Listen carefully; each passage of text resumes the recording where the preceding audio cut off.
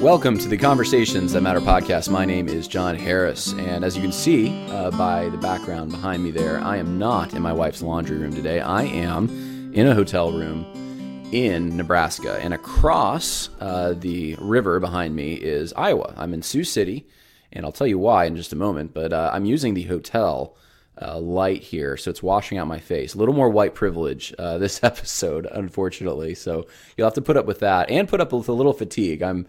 I'm doing this late at night. I've got an early flight tomorrow, but I've been living this way for the past week and a half or so. And so I want you to know, especially those who are my supporters, kind of what I've been up to. And I think it will encourage you. And after that, we're going to talk a little bit about something long overdue, and that's the First Baptist Church of Naples, Florida. I went there in December, and I haven't really given a report on this podcast. And I think I need to. I know there's a mini documentary Enemies Within the Church is going to be putting out about this, and that's taken, I guess, a little longer than was anticipated. Hopefully it'll be out in the next few weeks, but I figure I'll just give you kind of my perspective. It'll be different than the documentary anyways. And for those who don't know, that situation is just kind of a heartbreaking situation. The leadership of First Baptist Church of Naples, a mega church in Florida, decided to write an open letter to the Southern Baptist Convention last year condemning former members in their church of racism and repenting for it. And it's all a lie, because I went down there. And the fact that this church is in a large Republican donor base area in a swing state of Florida, I mean, you sway a 10,000 person church, you can sway a national election. And so there are not just theological and denominational ramifications. There are political ramifications for some of these things that are going on in the SBC. So we're going to talk about that a little bit. But first things first, let's talk about kind of what I've been up to, and hopefully it'll encourage you. Number one, I was at CPAC about a week and a half ago, Conservative Political Action Conference, which, by the way, now apparently I found out about this 2 days ago. One of the attendees came down with coronavirus, so I've been keeping an eye on my own symptoms, and I don't think I have it, but the way the media is portraying this coronavirus, you'd think though it's a Black Death, and if I get it, I'm dead. But I don't have it, thankfully, at this point. But I was there with Judd Saul, director of Enemies Within the Church, to raise money for his film, to help him out a little bit. He is a friend, and if you want to help out with that, by the way, you can go to enemieswithinthechurch.com, and I think they're kind of in the home stretch at this point. They just need a little more to get them over the hurdle. I think it's like $60,000 or something like that. So anyway, that's where I was a week and a half ago. I talked a little bit about that in my last podcast. But last week I was at the Shepherds Conference in Sun Valley, California. That is John MacArthur's church, for those who don't know. And I was amazed a little bit at the amount of people who recognized me there. I probably had, 20 people at least come up to me and just say, hey, thank you for what you do and appreciate the podcast. Every once in a while you get someone looking at you that you think maybe recognize you and they can't place it, or maybe they disapprove, I don't know. But by and large, overwhelmingly, it was just very positive. And, one person in particular, I wanted to pass this wisdom along. A pastor of a small agricultural area kind of church wants to introduce his people to the concepts of critical race theory, egalitarianism, intersectionality, and they realize that there really aren't resources on this. And I noticed that at the publishing tables. I was asking even people who were there, is there any plan to write anything about this? And there isn't really at this point. I just know of one other person and myself who plan on doing something over the summer to write on this in kind of a bite-sized format for working class people in church, like a Sunday school or a Bible study. You can't go anywhere and get that at this point. And so this pastor, took 3 Sunday nights, and he had done 2 by the time he talked to me. And he's showing the By What Standard documentary from Founders Ministries. That's Tom Ascol's ministry. And he is showing it to them, discussing it, and giving them a sheet that they can look at during the documentary and its definitions. So if there's a word that comes up like complementarianism, they don't know what that is, they can look it up. And I think this is just a really great way to use what's available out there. Use the Founders documentary, especially if you're Southern Baptist. Before the convention, you're going to want your people to know what this is. So show them that. Give them definitions paper. It doesn't take long to create one yourself. Just watch the Founders documentary, listen for words that they may not know, write them down, get the definition, and then discuss it. And I was encouraged to hear, a couple different churches where pastors have already addressed this topic, and that's great news. One person in particular kind of broke my heart. He came to me and was just talking about one of their children, essentially, who is getting into the social justice movement and has moved them away from Orthodox Christianity, questioning fundamental beliefs and teachings of Christianity, which I've heard in other instances as well, that this is kind of a slippery slope. You start, and here's why. You start accepting the ethical presuppositions that social justice advocates bring, like equity, and then you look in the Bible and you realize this doesn't match.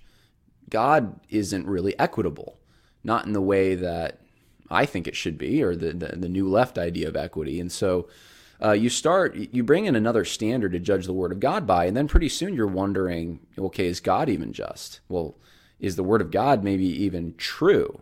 Is this all a lie? Because the Word of God presents God in this way, and this contradicts the ethic I'm getting from social justice. So it's just a sad kind of a sad news to hear when you hear something like that, but encouraging. I was able to pray with this man, this pastor, and I think it encouraged his heart. And there were others I met there as well who some of them spending an hour or 2 hours just talking about these issues, answering questions, providing resources. And one thing, an observation I had that was interesting. There were several people who came to me who were, I guess I'm trying to figure out how to phrase this. People in minority communities from the standpoint of the United States, maybe not in the standpoint of LA. LA, the majority culture is Hispanic, but people who are Hispanic, people who are Asian, people, African Americans, all sorts of different people coming to me. And one of the things I realized, especially talking to a Hispanic person in particular, is that this movement, it really does, I think, target certain demographics over others, which is kind of maybe a duh thing when you think about it. But it really does put those, at least along the ethnic lines, the racial lines, those who are in majority culture, which they would always assume, even if you're in a minority area, majority culture is always white. It's the oppressive culture. And so the assumption is that the people that are in that culture need to have guilt because of what their ancestors done, or what they are benefiting from as far as privilege is concerned, and they need to try to platform and redistribute their privilege or finances to others because of it's not equal, and that's a problem. And so there's this guilt, right, that is kind of given to people that look like me, that we're guilty. But it's to understand it from the perspective of someone who is not in that position, who's being told that they are owed something, that life has not been fair to them because of the color of their skin, and now it's up to others to compensate for them. It's kind of honestly degrading to them. It's like you're not really capable. You need the help of others, and it's circumstances outside of your control who have landed you in this horrible plight where you are, and it really sows the seeds of resentment, right? And we knew this. But seeing from the perspective of faithful men and women who love the body of Christ, who don't feel that way about other members of the body, and then to see how they react, how the social justice message is hitting them, I just thought that was kind of fascinating. They're more angry and motivated about it than many others. They're just it's hitting them in such a way that some of them recognize it. The ones who do recognize it in those communities recognize it. You're trying to play on my vices, not my virtues. You're trying to conjure up things in me that Christ says is sinful, like envy and greed. And so anyway, not sort of being on that end of it, I hadn't always seen it that way. But hearing from others at the conference who have been essentially the victims of this movement in a way, that was just a fascinating perspective. So anyway, there's that. But I did talk to a number of pastors there, and I'm just very encouraged that there is the people, the working class and the small-time pastors especially, they are against this movement. That is the sense I'm getting. And I think you find less and less fight. The more academic, the more associated with larger institutions, bigger churches, that's where the passion is diminished. But the passion is red hot. People are upset that this movement is progressing the way it is and not being answered adequately. And I'm encouraged by that. And I think you need to be encouraged by it too. And I went to the conference for the sole reason of encouraging others. And I was able to do that. And I was able to be encouraged as well. And it was good. I was able to go with my father. He came out. He is a TMS grad I've mentioned on this show. And so he was with me, and I think it was just a good thing for him to be there and sort of see all that, and got to talk with some of names that you might recognize, Daryl Harrison and Virgil Walker from the Just Thinking podcast. Got to spend a little bit of time with them, and it wasn't that long. Maybe it was probably 20 minutes, but it was really good talking with them. And Phil Johnson, I talked with him a little longer, I think. And that was a fascinating conversation as well, and really encouraging to me. He was very commending, and I appreciated that. And appreciate what he does. I just appreciate the men who were there, by and large. And saw some other folks, saw some folks from Living Waters, saw Justin Peters and met him. And so, anyways, encouragement all around. And I appreciate you all who support me and enabled me to do this. I paid for my ticket to go out there, and it's with your generous support that I'm able to do that. And, of course, on your prayers as well, which I appreciate. So that's what I was doing a big portion of last week. And then right now, why am I in Sioux City? So I flew out on my way back home to Virginia to Sioux City for a day to spend with the Enemies Within the Church guys, and we talked about a few things, one of them being the social justice movement and evangelicalism that took place in the early 1970s. And I've been doing some research on that, and so we did some interviewing on that and the connections to what's happening today. And I'm going to withhold some of those for now because I want to systematize some of that material and put it in a later episode. But some of the connections are pretty interesting. I'll put it that way, and we'll talk about that in a later episode. So that's why I'm in Sioux City. But I was just actually having dinner with Judd Saul and Kerry Gordon and some others, and they're going full steam ahead with the documentary, and good things are happening. So wanted to make you aware of those. Now to the meat of this. Oh, by the way. Before I get to this, I don't know if you saw it, if you're listening, but the resolutions committee for the Southern Baptist Convention was announced today. And I didn't recognize all the names, but those who are more in the know than me in the Southern Baptist Convention assured me that there were no rock-ribbed conservatives on the committee. And someone said in this chat group I was part of, they said, well, Bruce Ashford's on there. He might be a rock-ribbed conservative. And I thought, well, if Bruce Ashford is the one you're looking for being the conservative, then I can guarantee you don't have a very conservative group. And so it's going to be interesting to see what happens with the Southern Baptist Convention this year. I mean, I don't know. I could be wrong. Are they going to repeal Resolution 9? I kind of doubt it, but they have to address this, I would think, somehow. So we shall see. But there's a lot going on. It's kind of been flying past me as I've been going to these various conferences and encouraging folks and trying to get some things done.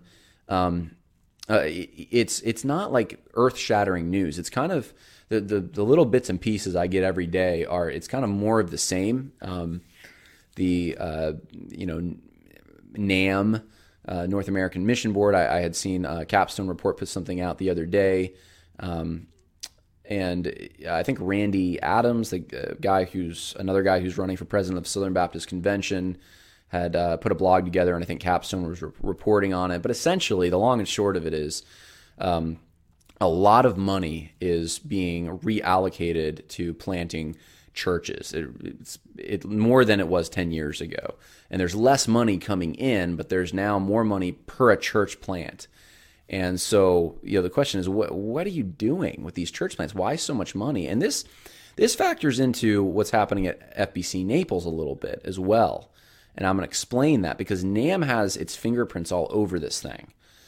And I don't know exactly what's going on. I'm not in NAM, but something fishy is going on. It appears that way at least.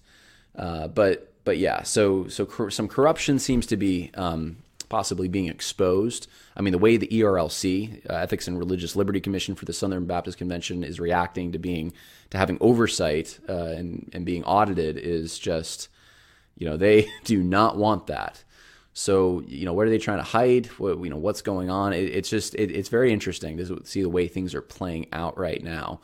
And then you have a lot of moderate people that want to be moderates. That's where they're comfortable. Al Mohler, Danny Akin, really all the seminary heads, the entity heads, they just want everyone to get along, which is impossible. You have two different factions, and so they are trying to desperately come around the Baptist faith and message to hold these two diametrically opposed groups together in the same convention and act like, well, the controversy is not really that bad. Yes, it is. It's actually worse than that. But they are trying to strike a more moderate tone, and I've seen many evidences of that, especially at Southeastern, actually, within the last week. I saw, I probably shouldn't go down this path because then I'm going to start commenting on it. I saw that Neil Shenvi was speaking there against critical race theory, which, I had commented a little bit about what I anticipated would happen in the last episode, and I think what I said stands. My suspicions stand about what they were up to with that. But then they had another chapel later in the week, and I got a report about that Southeastern now I think one of their professors was speaking out in favor of complementarianism, and it was pretty hard stuff. Like, he was really going full bore complementarian, and so it's interesting. It's like there seems to be, without any kind of retractions, apologies, explanations for all the crazy stuff that's happened there, it's just like, well, nothing liberal ever happened here. We're just concerned as you are about these ideas, which is a farce. It's not true at all.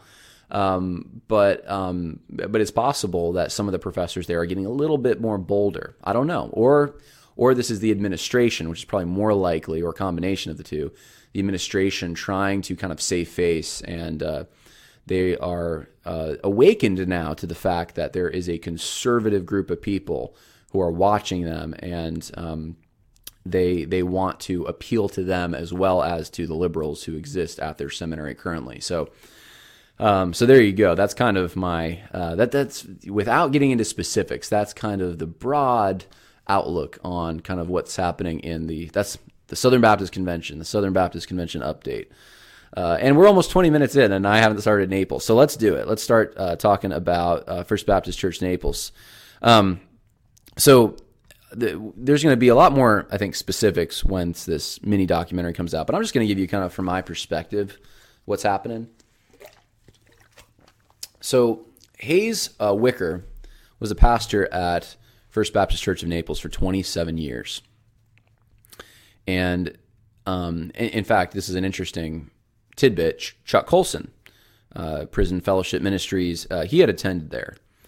And this is a quote from last year. This was this is the vice president for the cooperative program, Southern Baptist Convention, says, over the past 27 years, this church has been an anchor church for Florida Baptists.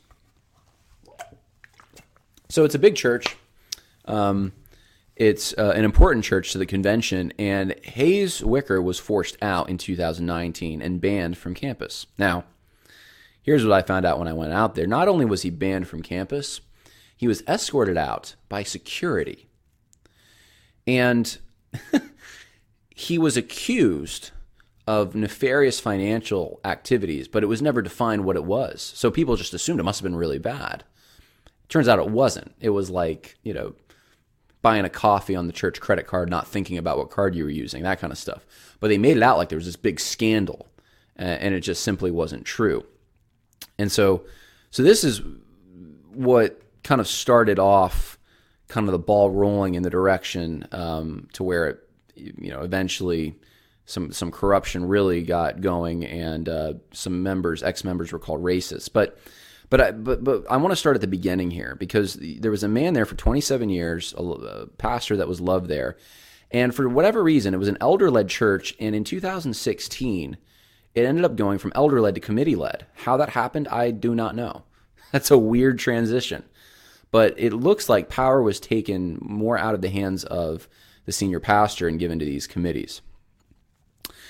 Neil Dorrell, chairman of the search committee, so the person looking for the next pastor, according to a 2009 report in the Naples Daily News, handed out pay raises to key county employees days before leaving his job as county manager in 1997 to become president of the First Stadium Naples Development Partnership.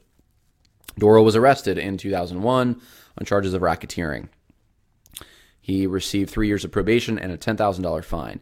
So this is a weird thing to me. This guy ends up being, and of course there's forgiveness in Christ and so forth, but some of the members there I was talking to were like, how did this guy get into the position where he had this much authority in the church when this was his reputation? And apparently these weren't the only brush-ups he had with the law, but he's previously a criminal, and it wasn't even all that long ago, but now he has this very important responsibility of finding the next pastor for a church of 10,000 people. So, this gives you just a little insight into maybe some of the problems that they were going through. Now, to make matters worse, after Hayes Wicker was booted out of the church by the leadership, there were some key changes that were made. In January 2019, and this is a typo, by the way, Pastor Eady. It's not Pastor Eady, it was Hayes Wicker. Pastor Hayes Wicker was escorted off campus by security. And then after that, this group, now check this out, this group called Oxano. Now, this sounds like deep state stuff. I was like, Oxano, I've never heard of Oxano. Well, this group named Oxano, which, by the way, if someone's out there with a lot of free time and wants to research Oxano and send me their research, I would absolutely love that, because I don't have time right now. But this group, Oxano, ends up coming and consulting with the church, and it's got like 20 employees or something. It's not like a small company, and I was shocked that this thing existed. I had never heard of it, and they used one of the tools they used, because one of the former deacons, had told us that wasn't privy to everything going on, but knew they had used this book called Next by William Vander Bloemen, if I'm pronouncing that right. And here's just one little sample paragraph from that. Check this out. The average age in a congregation tends to be the pastor's age minus about 5 years, unless certain exceptions are put into place. Those age diluters might include younger worship leaders, a mixed age preaching team, a worship host who is very different age from the senior pastor, or other young faces who are regularly on the platform. The same principles, using race rather than age, can also help a church that's trying to become more ethnically or culturally diverse. This is the kind of information that this book is chock filled with. It's just, this book is about diversifying your church, making your church more successful. It's a church growth strategy book, is what it is. And I remember I did some keyword searches when I was hearing about this, and I'm looking for, sin, law, repentance, words that aren't used if ever, hardly at all. And then, words like love, it's like boom, like tons of so it's kind of, it looks like kind of a classic church growth kind of strategy that they were trying to implement. But here's the weird thing. Pastor Edie, who was the kind of the guy, he was kind of filling that void that Hayes Wicker had left when he before they had tried to find a new pastor. He wanted to do away with Operation Christmas Child and weddings at the church.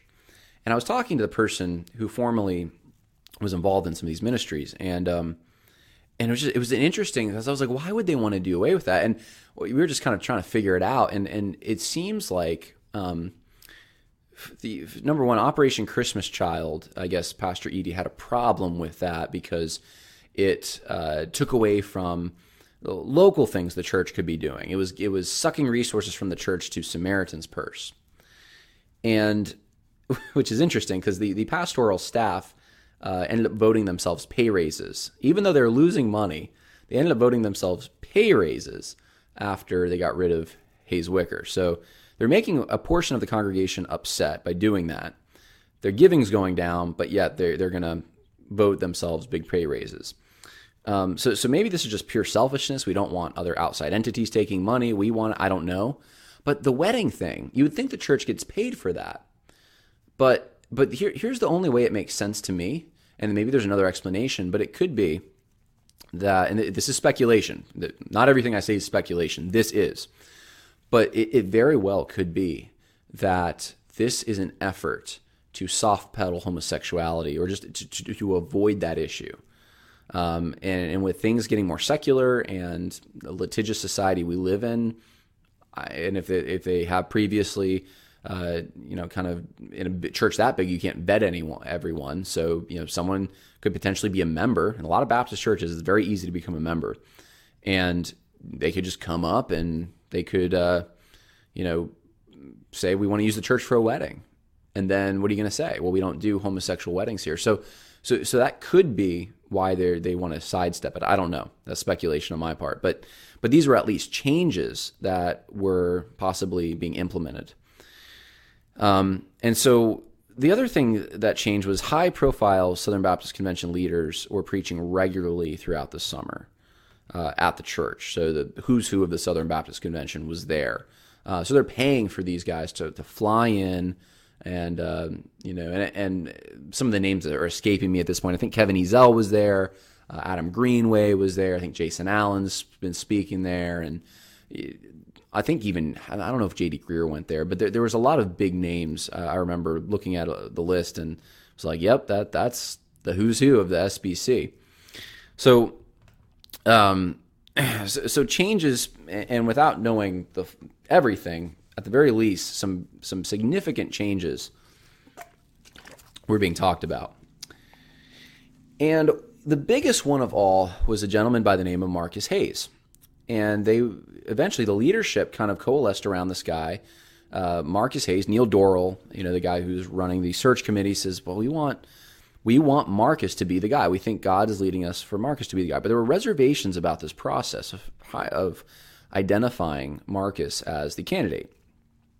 The search committee thought Marcus Hayes was equipped to handle the church reconciliation simply because he was in a biracial marriage, so he's very acquainted with problem resolution, which is a weird qualification to have, being in a mixed marriage. He's black, his wife's white, so therefore they must have problems that they're able to navigate. That just assumes that if you have a white person and a black person, there's inevitably going to be tension there, which to me, that's a racist assumption, to be honest with you. But that was an assumption. There was ambiguity as to whether Hayes would be a teaching pastor. A search committee member stated that they did not know that if he was coming as a teaching pastor meant what that meant. And so there was even, in the search committee, there was kind of a sense in which they didn't even know. They weren't even on the same page as far as what was happening. And then there was a feeling of pressure to vote for Marcus. Neil Dorrell literally posted on Facebook, and Greg Clydesdale posted "Vote for Marcus" on their Facebook pages, And so the vote was actually presented more as a coronation than a vote. This is the guy. And that's I don't know, it's weird to do it that way. But clearly there was some pressure. There was a big motive to get this guy, Marcus Hayes, in there. So some of the other reservations is he did not meet the minimum qualifications. Marcus Hayes, there's a picture of him there. He was the campus pastor of a multi-site, multi-campus church. And he didn't meet the minimum qualifications. He had to have 5 years as senior pastor in a church with over 1,200 in attendance and multiple staff. And he didn't have that. And so the fact that he was being considered for this seemed like a violation already of the rules set in place by the church. Why are you bringing this guy who's not even qualified for the minimum qualifications that he's expected to meet? And this raised the question in some of the members' minds. Why are they trying to cram this guy down our throat? And Marcus himself wanted to bring some changes to the church, making Bible study leaders just facilitators. So we're kind of an egalitarian thing in a way. And, you don't have hierarchies in these Bible studies. No one's leading over anyone. It's just we're all discussing the text kind of thing. And so there were things he wanted to change that some of the in the church just weren't comfortable with. I'll give you a sample here. This is some of the press that went out for Marcus Hayes, and these videos were played in a Sunday service to encourage people to vote for him. Hi, my name is Robbie Gallaty. I'm the senior pastor of Long Hollow Baptist Church. We're in the Nashville area here in Tennessee, and it is a privilege of mine to be able to recommend my friend Marcus Hayes. Get behind your pastor, support him, lock arms with him, and begin to anticipate what God's going to do in and through you in the days ahead. I'm Bruce Frank, pastor at Biltmore Church in Asheville, North Carolina. I just want to congratulate you on your consideration of Marcus Hayes to be your next senior pastor. Again, I want to wholeheartedly endorse Marcus Hayes to be the next senior pastor, and I'm confident that the days ahead for First Baptist Church Naples will be amazing. Hey, First Naples family, this is Kevin Ezel, president of the North America Mission Board. He's going to be a fantastic pastor. You're going to love him. He genuinely cares and relates to all ages. And you have been very blessed by God that He sent you a guy like Marcus Hayes. So I'll be praying for you and Marcus as he begins that ministry there, and there are exciting years ahead for you. The minute that you step off the plane, if you are successful this weekend, you may be the most recognizable African American leader in a region of 1.1 million people. The only individual that we have had close to that in the last quarter of a century was Dr. Wilson Bradshaw, who was our State University president just right up the road. And you have talked about a variety of things, and we understand that you are a conservative, that you are truly a man of God, but we want to take you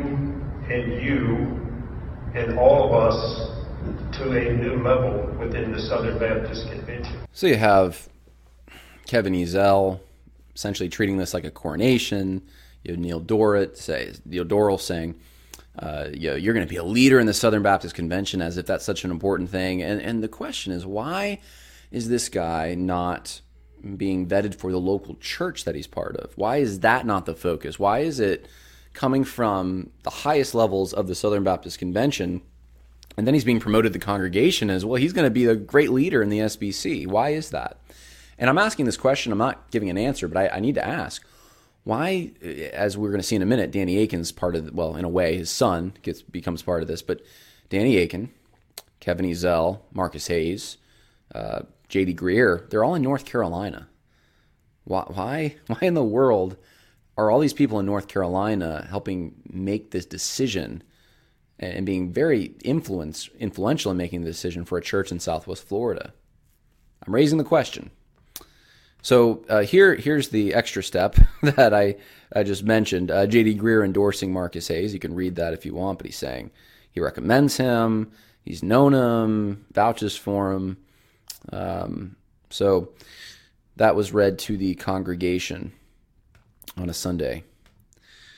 And then some of the reservations, I've mentioned some of these. He would change life groups, Bible studies to, the teaching roles would become facilitating roles. He didn't meet minimum qualifications, but he also had some social justice stuff. It says he rejects the concept that a person can look at a person of color and see no color. He was pleased to see that those who were previously on the top are now on the bottom when his friend was elected the president of the SBC for Colorado, who was black. And so he seems to be reading the world through this kind of racial lens. And this is just the beginning. Here's some of his posts on social media, and you can pause these if you want to read more, but retweet someone who talks about that his many white people say they're tired of talking about racism, but his relationships say that his brothers and sisters are infinitely more tired of experiencing it. And so until my brothers stop experiencing it, we cannot stop talking about it. He likes this podcast that has great theological insight and practical steps towards multicultural leadership in the SBC. He's liking this, let's see. He's liking this Ray Ortlund retweet. He retweets Ray Ortlund, who, this is just a weird tweet. Picture of a bunch of Klansmen with the word Jesus saves over them. And it says, just preach the gospel and you don't need to address other issues. I disagree. That approach, though nobly intended, allows burning issues to go unaddressed, flagrant wrongs uncorrected, needed apologies silenced. Let's press the gospel into the whole of our lives.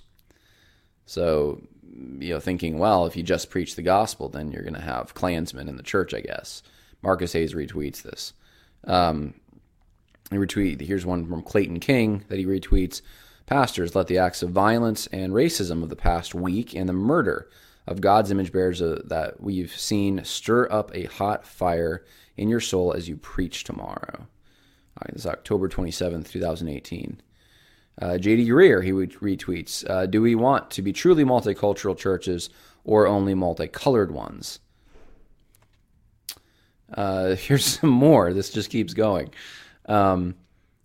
He says, so here's the tweet that he comments on. It says, despite eyewitness accounts that Jamel Robertson was wearing clothing labeled security in bright white letters and bystanders were shouting that he was security, investigators claim all the shooter saw was black. That is exactly the problem. It seems all cops ever see is black. And Marcus Hayes retweets it and says, sad on many, many levels. Jamel Robertson was in my student ministry while I was a youth pastor in Chicago. I had the privilege of knowing this young man. My heart goes out to the family, which, okay, why retweet that? He retweets Trillia Newbell, who's commenting on who herself is retweeting a Kamala Harris tweet. So he's retweeting this comment on a Kamala Harris tweet. And it was when she made, I guess, lynching a crime in 2018, the end of the year. And so, Kamala Harris is certainly very left-wing politician from California. So the question is why? Why all these associations? You start adding them up. He says, arrived today, 2 great books written by 2 solid theologians. Solid theologians.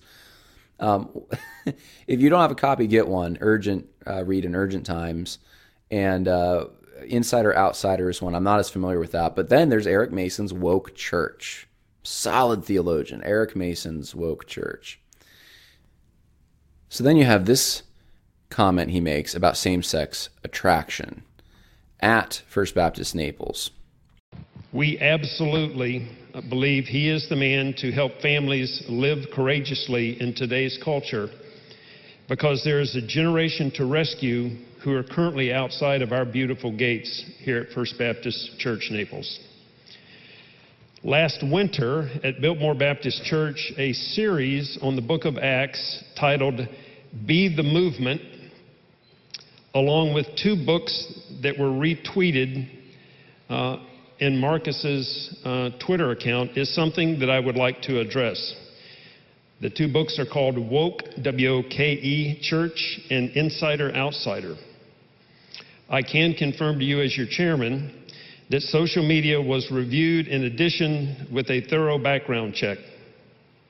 Unfortunately and sadly, there has been, in fact, a concerted campaign of misinformation filled with destructive and divisive content.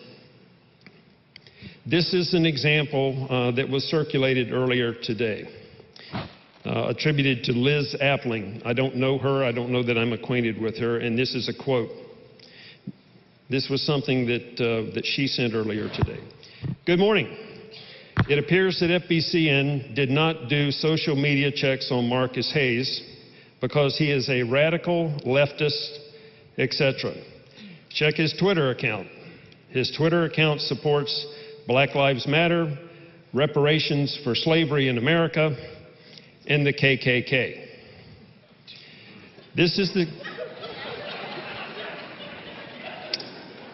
This, sadly, is the kind of bitter misrepresentation and truth that I have been contending with in addition to your committee for months. With that said, we stand here wholeheartedly behind our candidate without any confusion or compromise on theology or doctrine or the leading personal references within the Southern Baptist Convention that we have checked. Gay and lesbian relationships, this is a big movement. I think it is funny because there's only like 3% in our whole country that live in this community, but they're dictating everything. And so, but what I mean by that is we have to, as a church, have to have compassion. Let me give you two gospel bookends. Compassion, but conviction at the same time. So in other words, it's not am I right or am I wrong. I hold to this, that homosexuality it's a sin. Now, if you have, maybe somebody even in this room, you may have same-sex attractions. I don't know. I would say that's not a sin. But based on the text, based on like Leviticus 18 and 22, you have Leviticus 20 and 13. The Bible is very clear that if a man have relations with another man, like he should with a woman, I know we're getting graphic here, hoping no kids in here, that's an abomination. I'm African American at the end of the day. But my identity in Jesus is primary. It doesn't negate the fact that my pigmentation is still dark. So there's still some norms, there's still some things that I do, there's still some cultural things that I'm a part of. And so, the whole, to say Black Lives Matter. That whole premise, the hashtag, really the black community is saying this, but ours matter too. And so the militant side of it, I absolutely don't stand with that. I think it's unbiblical. I think it's not the right way to get your voice out. And so when it comes to that, I'm highly conservative, and I'm not this militant guy, liberal, lefty, whatever you want to call it. That's not me. Well, and thank you for your honesty on that. So there you go. Conservatives are getting nervous, not just political, but just theological conservatives. Eric Mason's solid theologian. Same-sex attraction is not a sin. You're okay with Black Lives Matter, just not the radical elements. Like, what is this? And not only that, but you're being crammed down our throats by the top echelons of the SBC. And you want to change the way we do things here. So you can see that this would not go over well with some at the church, and understandably so. Yet there's this weird kind of reaction which happens when he is voted down, and 19% of the congregation votes against him. And then there's news stories that go out, about this church in Florida that disciplines members over racial prejudice. And then there's this weird kind of, I'm calling it cult-like behavior, and there's a reason I say that, but some of the members of the church on social media are just angry. This 85% threshold for affirmation was put in there by people that wanted control. It was unfair, and we need a revote, and it's kind of this mob mentality. We need just to get together and revote. And here's the weird thing, though, about this anger about him not being confirmed, I've been going to churches my whole life. It's not unusual for a pastor to not be confirmed. A lot of churches go through tons of pastors before they find the one that they actually vote on and agree upon. Why was it so important for this one to work out for the church? I don't know. I'm asking, though. Very strange, in my opinion. But that's the way some felt in the church about it. And so a lot of anger at those 19%. And here, this is some emails were sent to me just by someone in the church, drop in the bucket. I mean, it could be, there's a lot of members that have these kinds of emails, but termination letters. You're no longer part of our church. You're part of that 19%. You're vocal against Marcus Hayes. You're not part of our church anymore. And if you're going to reach out to me and try to reason with me, I'm no longer your pastor.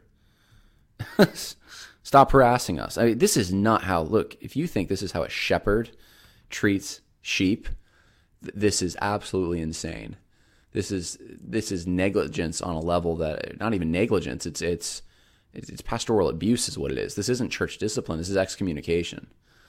And that's what happens to some of the ringleaders in this 19%. Here's the letter from First Baptist Church of Naples to the Southern Baptist Convention. Marcus Hayes is absolutely one of the most qualified men, it says. And that a portion of the 19% that voted against Marcus Hayes did so based on racial prejudices. We know this because of the campaign that started just days before by a few disgruntled people in the church. And that campaign involved nothing about race. But that's what they're saying. They're saying that our leadership of our church, it's a sickness, it's a cancer, it's sin, what happened. We also ask for forgiveness from our fellow brothers and sisters in the SBC, because all women and men are created in the image of God, and this is a sinful cancer. And we're going to do biblical church discipline, which apparently means excommunicating members. That's not biblical church discipline. These members are just kicked out onto the street, basically. Like, yeah, no discussion. You're just not part of our church because you're racist, even though they weren't. So this is the whole thing is just smells of corruption. Here's how SBC leaders respond. This is the most fascinating part. Bart Barber, John Eady, and FBC Naples are about to show our entire convention a way forward, I suspect, and I don't mean just to mean about race, although that's obviously very important here, about healthy church polity in a sinful world. Oh my goodness. If Bart Barber thinks that's healthy church polity, he needs to resign from being a pastor. That is through all the steps of Matthew 18:1. Bye. Micah Fries. This is a strong response from the FBC Naples leadership. Well said. Russell Moore. Racial bigotry and injustice are not trifling secondary matters, but are objects of the wrath of God. The gospel is to crucify such Satanism and bring about a people modeling love, justice, reconciliation. This isn't a distraction, but right at the core of mission. J.D. Greer, thanking God for the bold, gospel-faithful response of the leadership of FBC Naples. Sin has to be taken seriously in the church, and racial bias belies our gospel. Let us be united and lament that any vestige of this kind of sinful prejudice remains in our churches. Wade Burleson, same thing. Jack Graham, even, same thing. The Baptist blogger. This Baptist blogger insinuates that because Tom Askell's church is in the same area, that's who they're talking about here. Southwest Florida has problems. The whole region needs Jesus. They're saying, yeah, this extends, this racism is part of Founders Ministries must be involved in that. Dwight McKissick, the SBC he thinks the FBC Naples should be disfellowshipped. So this is just insane. And this is, there's some sources start coming out on places, some of these, blogs, sometimes called discernment blogs like Reformation Charlotte, Pulpit and Pen, Capstone Report start running stories about this. And here's just a few things that were revealed in those stories. You have them talking about, some sources talking about what happened. I was a member of the concern group at First Baptist Church Naples. I was privately critical to some leaders about what was going on. They wouldn't meet with this person. They have not done anything remotely racist, and they won't respond. And that's what the leadership's doing. They're concerned about bullying in the school to the kids because, look, there's a school on the church property, and cease and desist orders were given to some of the members. They can't even come. Their kids are in the school, and they can't even come on church or school property because they're supposedly racist, because they supposedly voted against Marcus Hayes to be a pastor. It's insane. It's a terrible situation. And so you have all these reactions. The giving's going down, but yet they somehow have the money to hire these lawyers, which, by the way, is from a law firm that has a perfect score with the LGBT human rights campaign, which is it's just insane. It defies it, but you can't make this stuff up. And then you have a revote, and revote needs to happen for Marcus Hayes. While the necessary votes were short, your senior pastor search committee met this past Tuesday and have determined the following. First, Marcus Hayes, a highly respected and a well-qualified pastor, remains the man that we believe God has called to be our next pastor. Secondly, and I might add, unfortunately, the integrity of our election last weekend was compromised. 2 members of the counting committee have admitted to leaking confidential early voting results from Saturday night to a lay leader in this church, who then used that information, we believe, to compromise the process. Third, your pastor search committee has been assured by the deacon leadership, pastoral staff, and other lay leadership that disciplinary action towards church members who have violated our church covenant by causing dissension, disruption, and spreading of misinformation have been taken and are underway.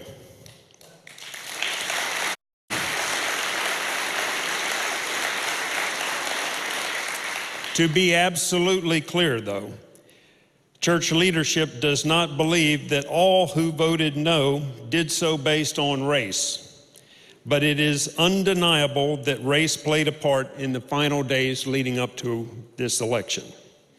In addition, this committee would like to affirm with those same leaders that racism has no part in the body of Christ, and never more so than First Baptist Naples. I mean, it's relentless.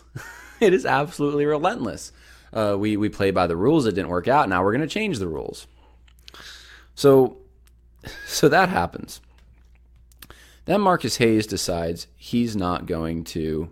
He probably a wise move on his part. He's like, hey, I'm not going to do it. I'm not coming back to. Even though the search team is begging me to come back, he decides not to do it. And then this is Hayes Wicker, their former pastor, who's been kind of absent from this whole conversation. He's in North Carolina now. He writes a whole long letter from Hayes Wicker to the church leaders on November 24th, 2019. And he says the church is being controlled and manipulated. They have consistently denied me, my wife, and many other members of the church the ability to speak with the rest of the leaders. And he talks about the own controversy about himself and justifies himself. And then he talks about the Marcus Hayes controversy. And he says, and he just takes him to task. I mean, you can pause this and read it if you want, but he exposes what's happening. They're making people. Giving them ultimatums that they can't step foot on the property of the church lest they be found guilty of trespassing. They've been involved in illegal activity by this is kind of a weird one, but it says John Patterson Jr., upon receiving Eric Yelder's computer when he left FBC Naples, found an iMessage was still accessing his and Christian's text messages and submitted this information to John David Eady. Pastor Patterson was shockingly instructed to investigate the text messages and search for any illegal activity. They're trying to find things, anything they can. They'll even invade privacy in order to try to find something with the group that was not okay with Marcus Hayes being a pastor there. They're shutting down ministries like the Spanish Church, or they're hampering them, I should say, which is really not very social justice of them, is it?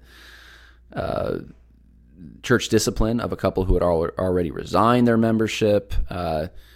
So members of the counting committee who had been publicly attacked.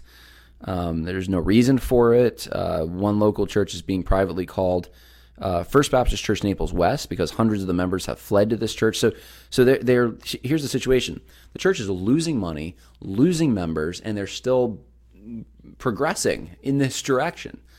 You'd think that would cause them to wake up, but it's not. And that's what I found when I was there. And I'm going to put this in a personal note in a minute. We're almost done here. But Pastor Edie then resigns, and Jonathan Aiken becomes the interim pastor at First Baptist Church Naples. I'm not sure why Edie resigned exactly. But then Danny Aiken's son, Jonathan Aiken, isn't that interesting, becomes the pastor. And Jonathan Aiken has put out there on his Twitter basically endorsing social justice as a biblical thing. And Jonathan Aiken, apparently, this is what I was told by the members when I was down there, that former members, that they couldn't find anything on him as far as experience. There's like one sermon online they could listen to, and he doesn't have the experience to be in a position of leading a church of 10,000 people. But here's the thing, because he's an interim, they don't have to vote. So they just bring him in. And they're flying him down, or they were at least, from North Carolina every weekend to preach at a church in Florida. Now, this is weird, guys. This is really strange behavior. But if you add everything up, Oxano, this entity that is involved with NAM getting involved, the people that are pulling the strings and endorsing, we're endorsing Marcus Hayes, are all in this North Carolina enclave. The fact that the leadership is acting in such a corrupt manner, the fact that there's almost like a personality cult around Marcus Hayes, it all adds up to really, really, really strange behavior. And I'm not claiming I have all the answers, but here's what I'll tell you about my experience there. I went there and I talked to a number of the members, and you'll be seeing some of these interviews. That'll be very powerful. You can't listen to the stories of some of these people and not cry. People who are involved in missions overseas, a woman who escaped basically South Africa because she didn't like apartheid, so she left. Person who ran Operation Christmas Child in the church, and various ministries like this. People who didn't have a racist bone in their body. In fact, their lives say quite the opposite, are accused, tarred and feathered as racists. And it's absolutely disgusting. And it's like watching, it's like seeing wounded sheep. And they're kind of, you get skittish when you start wondering, am I crazy? People who grew up in the church, who haven't known anything else, were baptized there, served there, being kicked out because of this, because they didn't want to go along, they didn't want a pastor like that in their church, which is their prerogative. That's part of their responsibility to vote as members of a church. They were trying to sound the alarm. They're getting shut down, and now their leaders aren't even being leaders. They're not even meeting with them. They're just excommunicating them. It's not how shepherds act. It's not how sheep act.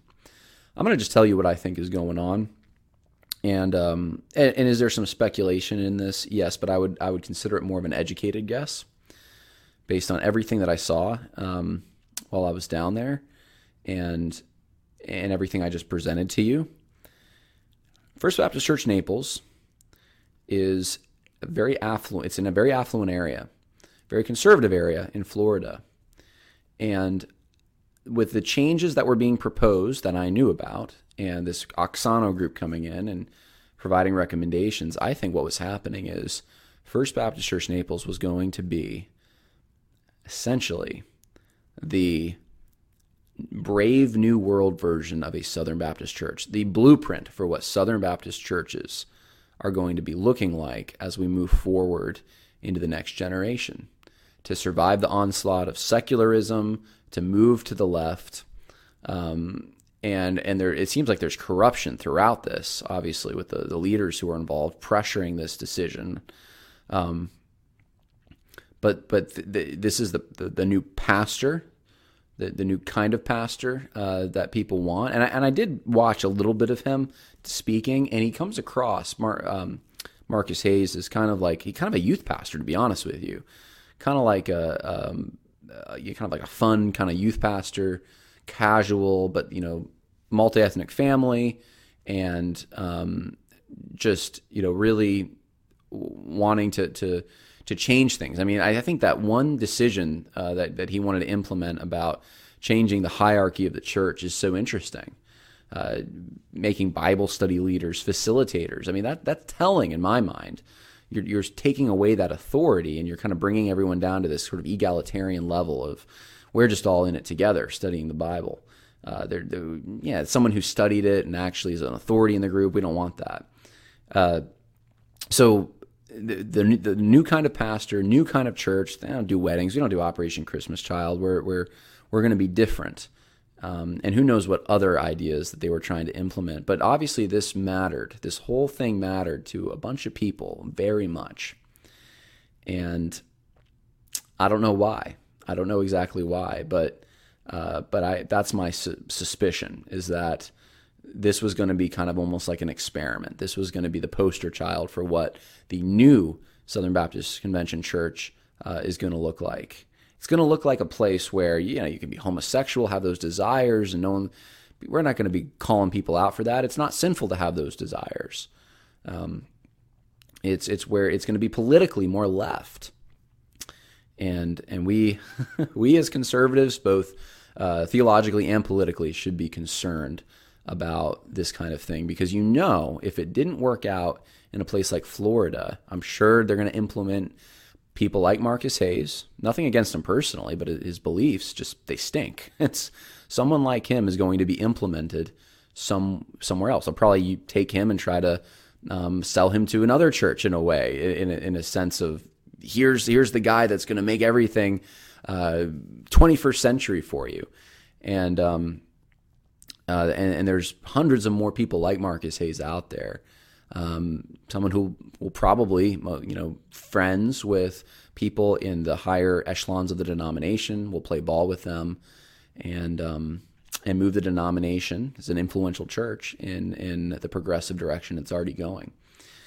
And so more will come out. I mean, this is tip of the iceberg stuff. You're just getting kind of my perspective on it, but what I saw when I looked into the eyes of people in Naples, Florida, was hurt. I saw it's enough to make you cry. It's enough to make you angry and enough to make you cry. Funny enough, when we were, this is funny kind of, it's ironic. When we were there, they have, I guess, where their old church building was, and we were coming down the street, and it was the day they're removing the cross, literally removing the cross from the building. And it was just like, wow, if that's not symbolic of what's going on, I don't know what is. So anyway, that's what I did last December, and you're going to be seeing the footage of that. You're going to be seeing the fruit of that come out soon. If any of you have free time to go look up Oxano and what's going on with them, that'd be awesome. I'd like to know more about this Oxano group. I'd never heard of them. That's I'm shot at this point. That's all. I'm done. That's all the information I could give. But stay tuned. There's some things I think that are going to be coming in the next few weeks. The Naples video being one, and we'll see what happens next week. I hope that I'll be able to get a video out. I may not be able to right away. If not, maybe I'll have a guest host or something. But something will take place, hopefully. So stay tuned for that, and hope this was helpful. God bless.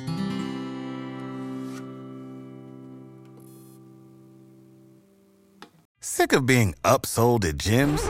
My guy, you're currently a base member? For $90 more, I can upgrade you to our Shred membership. For $130 more, you'll be a Swole member. And for just $300 more, you'll reach Sweat Platinum. At Planet Fitness, you'll get energy without the upsell. Never pushy, always free fitness training and equipment for every workout. It's fitness that fits your budget. Join Planet Fitness for just $1 down and $10 a month. Cancel anytime. Deal ends Friday, May 10th. See Home Club for details.